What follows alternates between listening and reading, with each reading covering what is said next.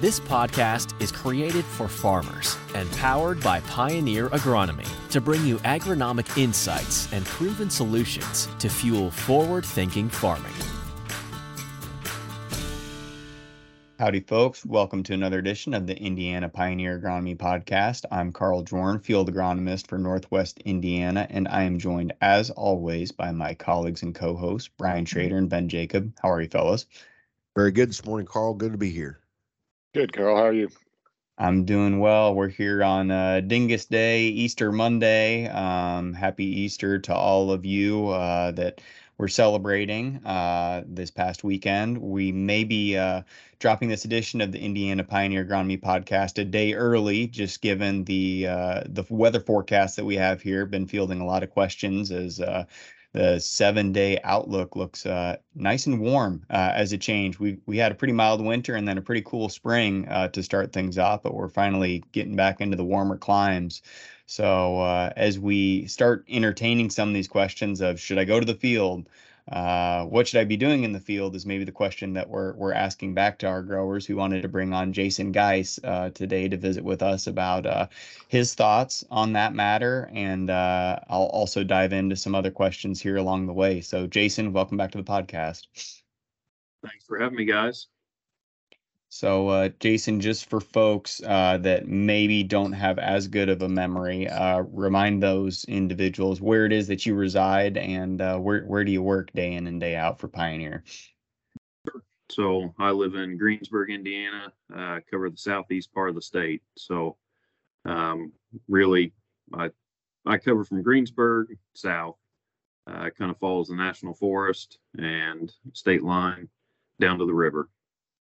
Very good. So we've got 2/3 of the agronomy contingent down in southern Indiana represented today. So Brian and I, we're not quite outnumbered, but we're going to have to play man-to-man defense to ensure that you guys aren't telling everybody to get out there and start rolling. So Ben, Jason, since you are in the South, you guys do get to accumulate some more GDUs a little more quickly than what we do up north of the Interstate 70 corridor. So maybe share with growers and advisors as they're listening to our conversation today. Gun to your head, what are we doing? It's April 10th. We've got a warm forecast. It looks relatively dry. What do conditions look like in your guys' neck of the woods as it stands today?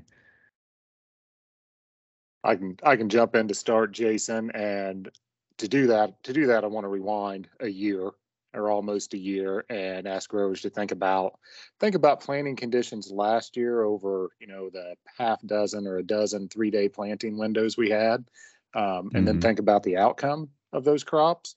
And, Carl, you mentioned it's April 10th, right? And we plant corn in April, but it's still early. Hey, we had some very good late May and very good June corn last year. The 120 days after it's in the ground are a whole lot more important than what happens up to that. So to answer your question about field conditions, it is wet still. I mean, we're barely removed from a tornado right here, and a lot of rain with that, and rain following that up.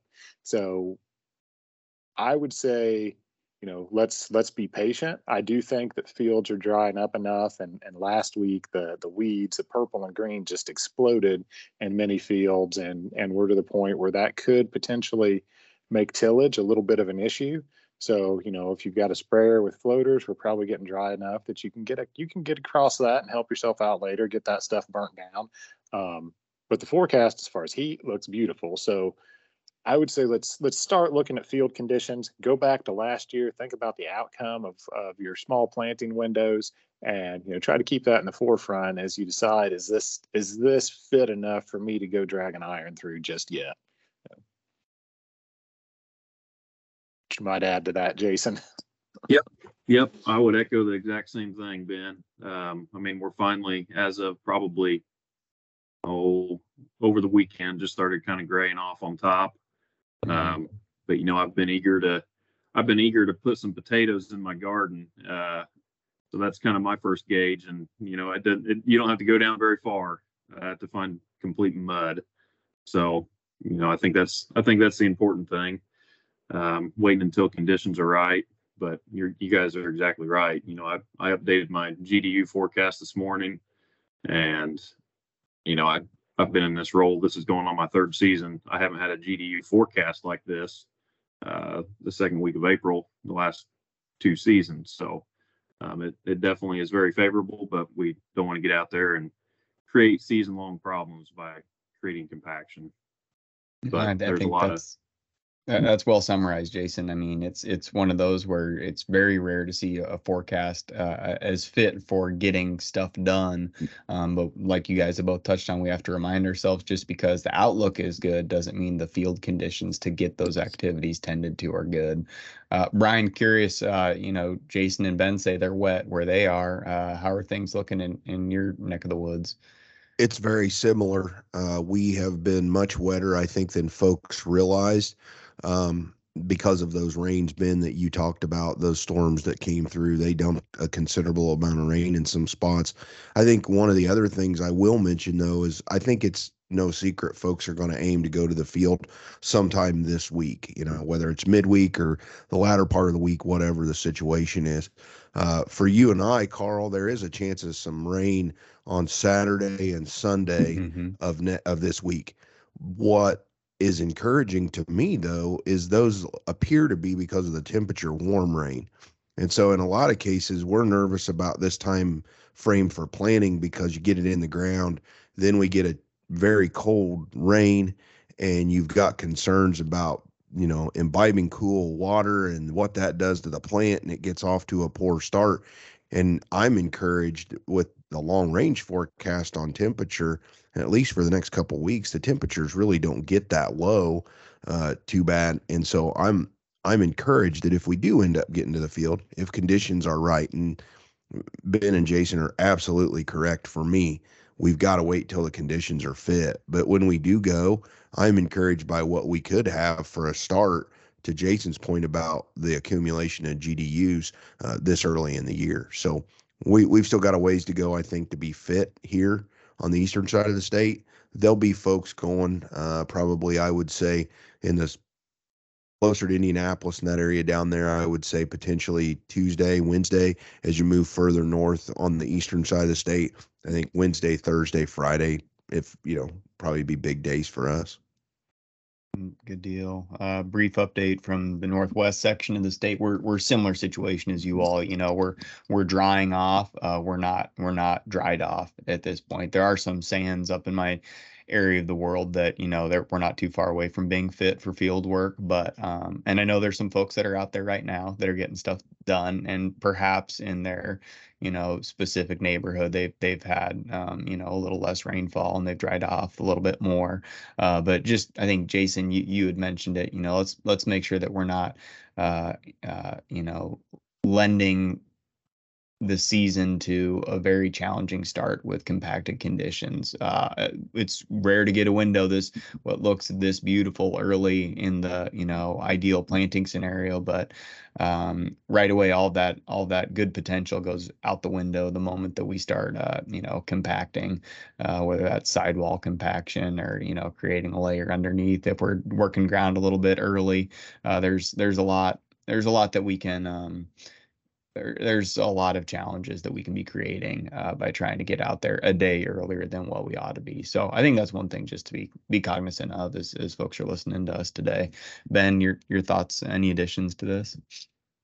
Yeah, I would just add that, last fall we had really the first time since at least 2017 down here. We had a good fall for fall field work.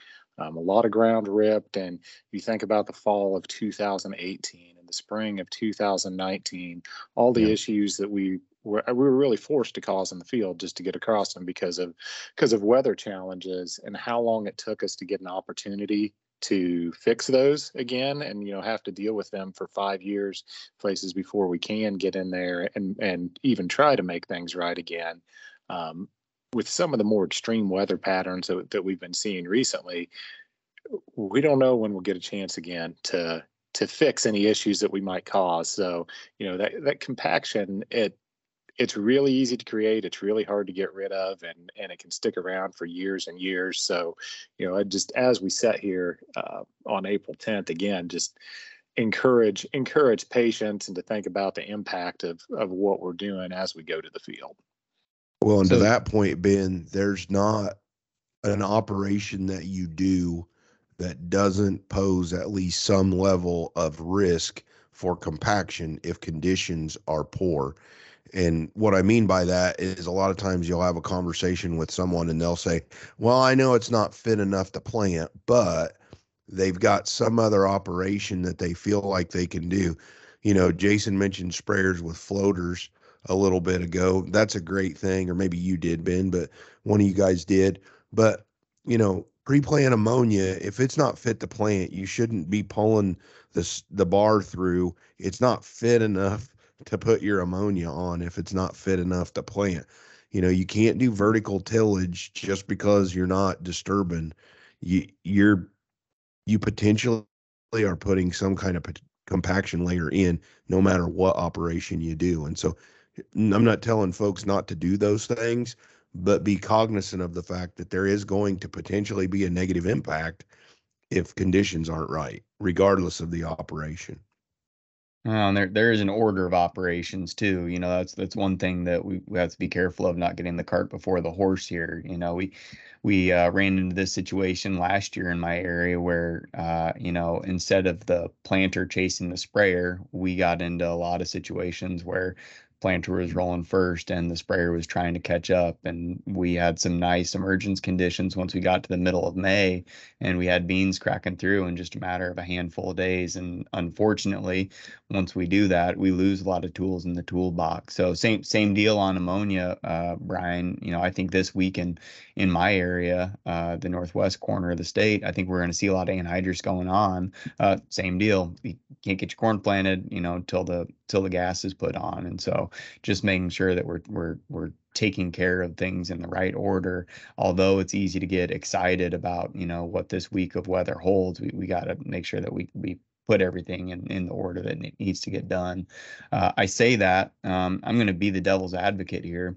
Maybe somebody speak to, you know, you guys tell me all the time about how after your first observable planting date on soybeans, you're probably losing 0.3 of a bushel every day that goes by. I would argue we're getting close to when we could observe a planting date in the state of Indiana. So we're leaving some yield potential on the table.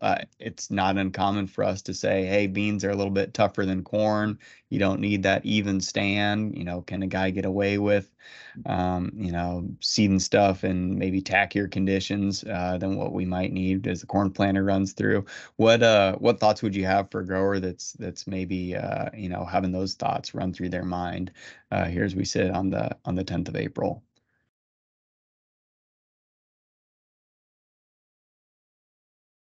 So that's a question, Carl, that comes up frequently, and we do say, I mean, I spent basically every winter meeting as we talked about, you know, planting date response. And, you know, if conditions are marginal, from a heat standpoint, the soybeans are probably a little bit more tolerant. We can tolerate a little bit more stand loss. You know, and it really comes down to what you want the outcome to be. And it's also understandably, let's be honest, it's a question of logistics, right? Fit is not always fit for everybody, just because the acreage that they Very have true. to cover with the equipment that they have. So I am in the camp that if conditions are, let's say, marginal, and you feel that you have to be in the field, you're better off doing that with soybeans than you are at corn. If we have to make that distinction, of course, we want everything to be ideal. I've done this since 2018. I haven't seen a spring with ideal conditions when we want them to be ideal, right? Right. So maybe we look at the field and say, okay, is this field 80% fit? Is it 90% fit? Right, as we go across and look at weather, because nothing's uniform down here. I know up where you are, Carl, everything's pancake flat and it all dries off the same day. But Jason and I are going to have a little bit more struggles down here with having an entire field uniform. So you may have to make that call depending on what your logistics are. And beans are going to tolerate it better. That does not mean they're impervious to it. Right, the impacts of compaction will affect beans just like they'll affect corn. It's just that system is a little bit more resilient to it. But I have lost count of the number of times that I've went on a service call for, say, lodged beans, and I see 2 inches down, that taproot make a 90-degree turn on the beans where it's hit a compaction layer. Okay, so if we think about the weather that we've had in the past, I feel pretty confident that at some point this summer, we're going to see a period of drought. And if we've done something to impact rooting depth, that's going to negatively impact the performance of that crop. So yes, if you have to make the distinction, go to the field with beans. Right? If it's marginal or just a little wet or whatever term you want to use for not being quite right, yeah, if you have to have something out there, beans are probably a safer bet, but they're still going to be impacted as well. So it comes down to logistics to me, right? If anybody else wants to jump in and I think what field conditions look like on April 10th versus June 10th are, it's a totally different story. We've got a lot of planting season to go, so we can pick our spots. I understand and appreciate, a grower maybe sitting on the other side of this conversation and saying, how often do I get a full week window where things are, forecasted to be dry and forecast to be warm? This seems like maybe one of the less risky times for me to go about putting the crop in the ground. And since we struggle with forecasting the weather anyway, how often you get a window like this, I can appreciate and understand the angst there. I think Jason spoke to some of the tools we try to use to navigate that conversation, like forecasting out the GDUs that will accumulate. And up here in Northwest Indiana, it's going to take 2 weeks for the crop to get out of the ground, for us to get enough to emerge. And that's with a warm week ahead and then being in the 60s and 40s, for the rest of the, that 2 week stretch in my area. So you think about if the crop does get out of the ground in 2 weeks, we're leading right up to that last spring freeze date. And so corn, no issues there, right? But beans, if we're kind of in that crook stage as the soybeans are trying to pull the cotyledons out of the ground, they're super vulnerable then, and there's no coming back. So as growers are trying to make that decision of whether or not to stick something in the ground this week, my guidance would be, let's take care of all the other operations that need to get done this spring. And if we still have time on the table, sure, maybe let's scratch in a few acres of soybeans, a field or two. Let's not, it's like anything, it's risk mitigation. You don't want to let this planting window go by and not take advantage of it. Okay, well, we'll roll the dice and we'll put a field out there. Could be our best beans, could be our worst beans based on how Mother Nature is going to give us our rainfall this year, but we won't know if we don't try. And so I just advocate for, Brian, you said it before we got going here, patience is the key to this decision. Just because we got a 70-degree forecast doesn't mean we have to get 70% of our acres taken care of this week.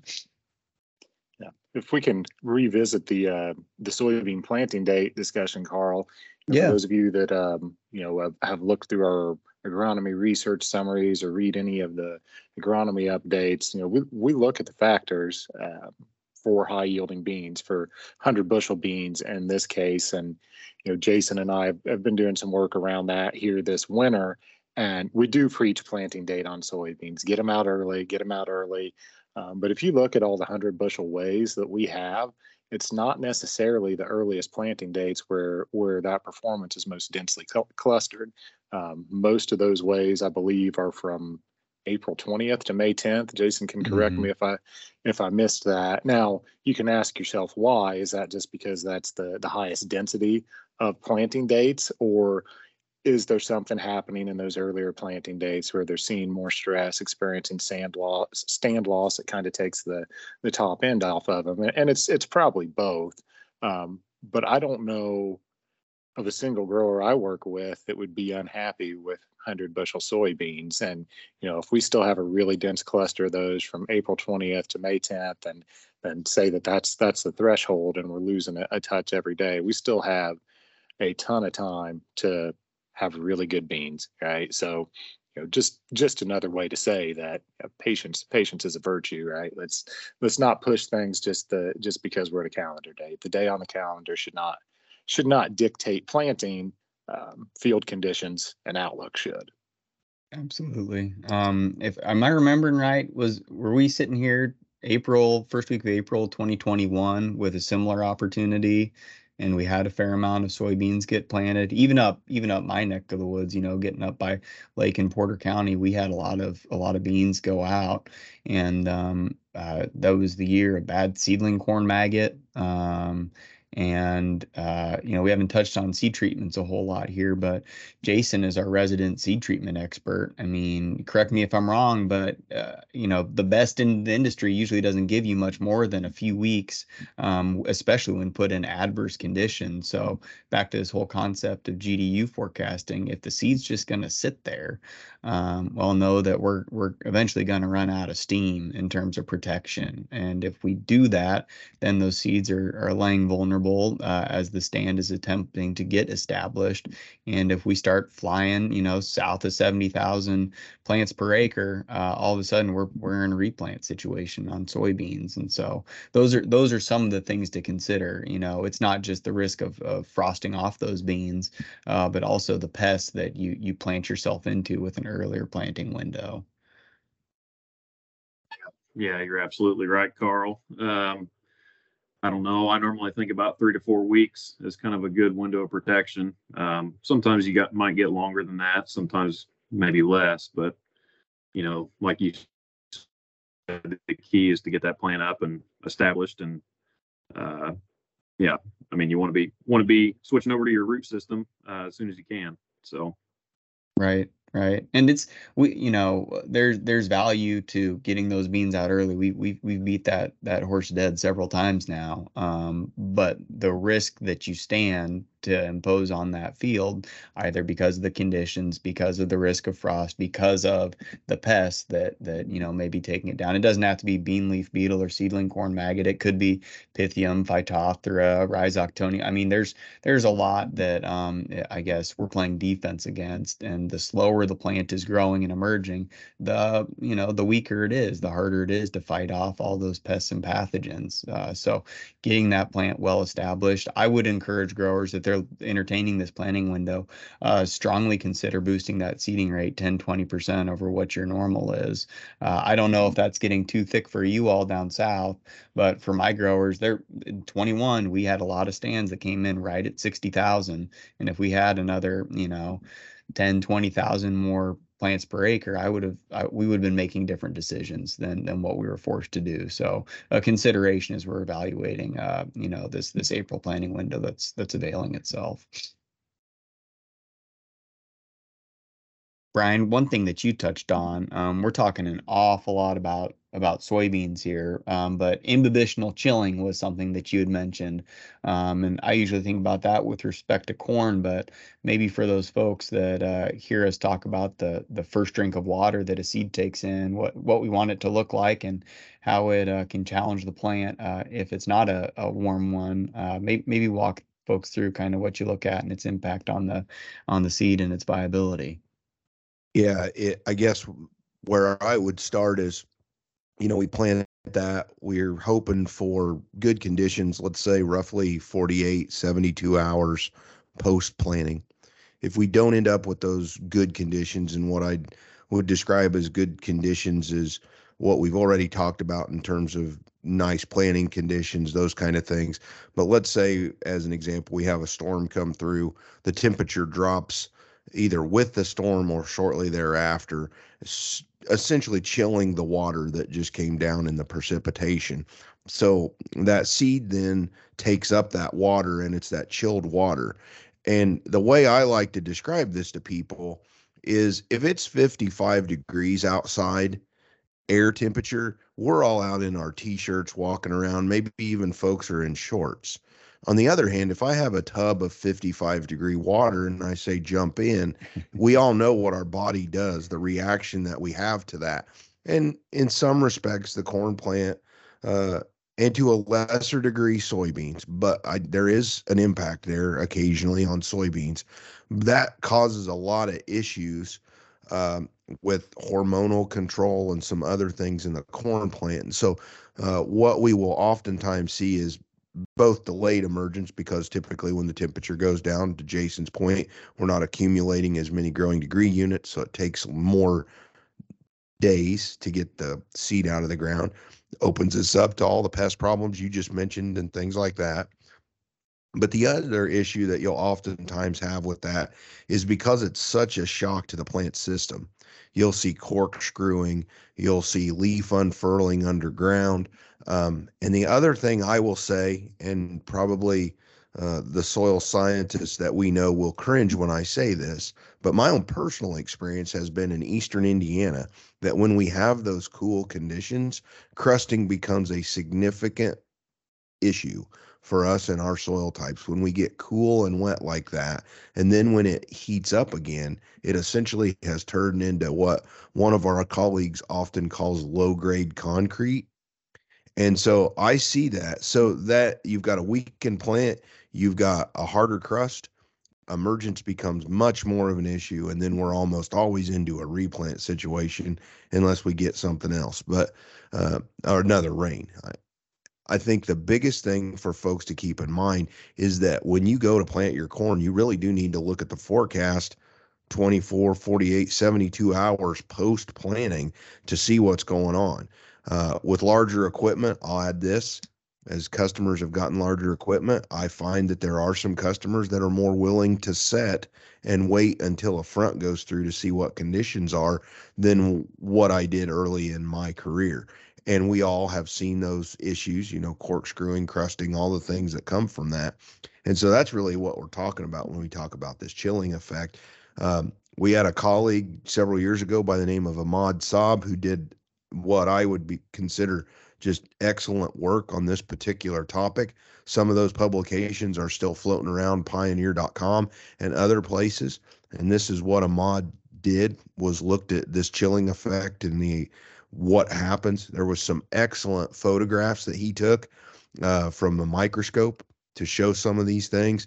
Ben, that may have been going on when you were in research at Windfall. I don't know if you got pulled into any of that or not, but that was excellent work. And it talks about the science of that. And so, if you're really interested in what happens, I would point you toward pioneer.com and look up some of that chilling injury work, I think is how you'll find it. Yeah, I was not personally involved in that in any way. But I do think we could define a little bit, the chilling injury. You mentioned cold water, and I might have missed it, Brian, if you said it. But typically we've thought of that as 50 degrees. And if that Correct. seed encounters seed water below 50 degrees, I personally think with some of our genetics where we have really good emergence scores, and with our seed treatment, that number is probably lower. And some of the observations we've seen the past couple of years. But the other thing that can happen is, say you do plant on one of these 70-degree days and we have that cold front and rain come through, even if it doesn't get down below 50, let's say it's 75, the soil's hot, and you get a 50-degree rain on top of it, that big swing in temperature from where that seed's beginning to imbibe almost 80-degree, 75, 80-degree water in the soil, swinging down to where it gets a shot of 50-degree water, even though you're not below that, what we typically thought of the threshold, that big switch in temperatures can have the same effect at a warmer soil temperature. So to your point, it is important to keep in mind the forecast. And if we do see a cool rain coming in the forecast, understanding the impact that could have. With the large equipment that you mentioned, we can put a lot of corn in the ground ahead of a system like that that may cause issues for us going forward. Yeah. And that's part of why we like the idea of multiple planting windows. Not all of your Easter eggs in one basket. If we dribble it out a little bit here, a little bit there, we kind of diversify our risk. We give ourselves the opportunity to take advantage or not be impacted by different weather patterns. And so stand to lose some, stand to gain some through that methodology. But I think we'd all subscribe to that theory that slamming all of our acres in here the second week of April maybe makes us a tad bit nervous. And that's not speaking as your pioneer agronomist, that's speaking as your agronomist. I think we'd all subscribe to the idea that you're probably going to see Pioneer weather those challenging conditions better than a lot of other seed brands in the industry. Part of that's based on, us investing a little bit more in terms of what your seed treatment looks like with the different modes of action we have against all these different pathogens and pests. But then also the genetic component that Ben spoke to and how we produce the seed. We've been able to identify a couple ways to, manipulate how successful a seed is establishing in those more adverse, colder conditions than what we had 10 years ago. And so, all this is as good certified crop advisors. We're trying to be here, in terms of best practices, but don't let that be construed as we're afraid of your Pioneer corner beans going in the ground versus other providers. We feel as though we'd probably stand to look a little bit prettier in that situation, but a little bit prettier doesn't mean that it's going to be great. And we want to make sure that your crop gets off to a great start this year. And that was the purpose behind our first of what could be many, should I plant this week type of conversations that we'll be having over the course of the spring. And yeah, if there's anything we didn't tap into as you listen to this conversation that you would like us to, please give us some feedback, because we want to make sure we cover all of our bases when it comes to getting this crop off to the best start. So with that, fellas, anything else for the good of the cause? I have one more, Carl. We said several times, probably 100 times, when conditions are fit from a moisture standpoint. How do you know that when you go to the field? What's that look like to you? What are fit field conditions? Yeah, that's a great one. Jason, do you want to take that? I know I'm over here. I'm a ribbon man, but I don't know if you like to wad yours up into a ball, but maybe tell folks how you do things in Southeast Indiana.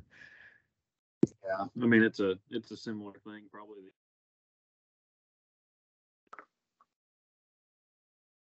One thing I always did, and I think I learned this, gosh, maybe even back from my grandpa or somebody. If you can make a ball and throw it up and catch it, and it stays a ball, doesn't change form whatsoever, that's way too heavy. But yeah, I'm with you. The ribbon test is always a good place to start.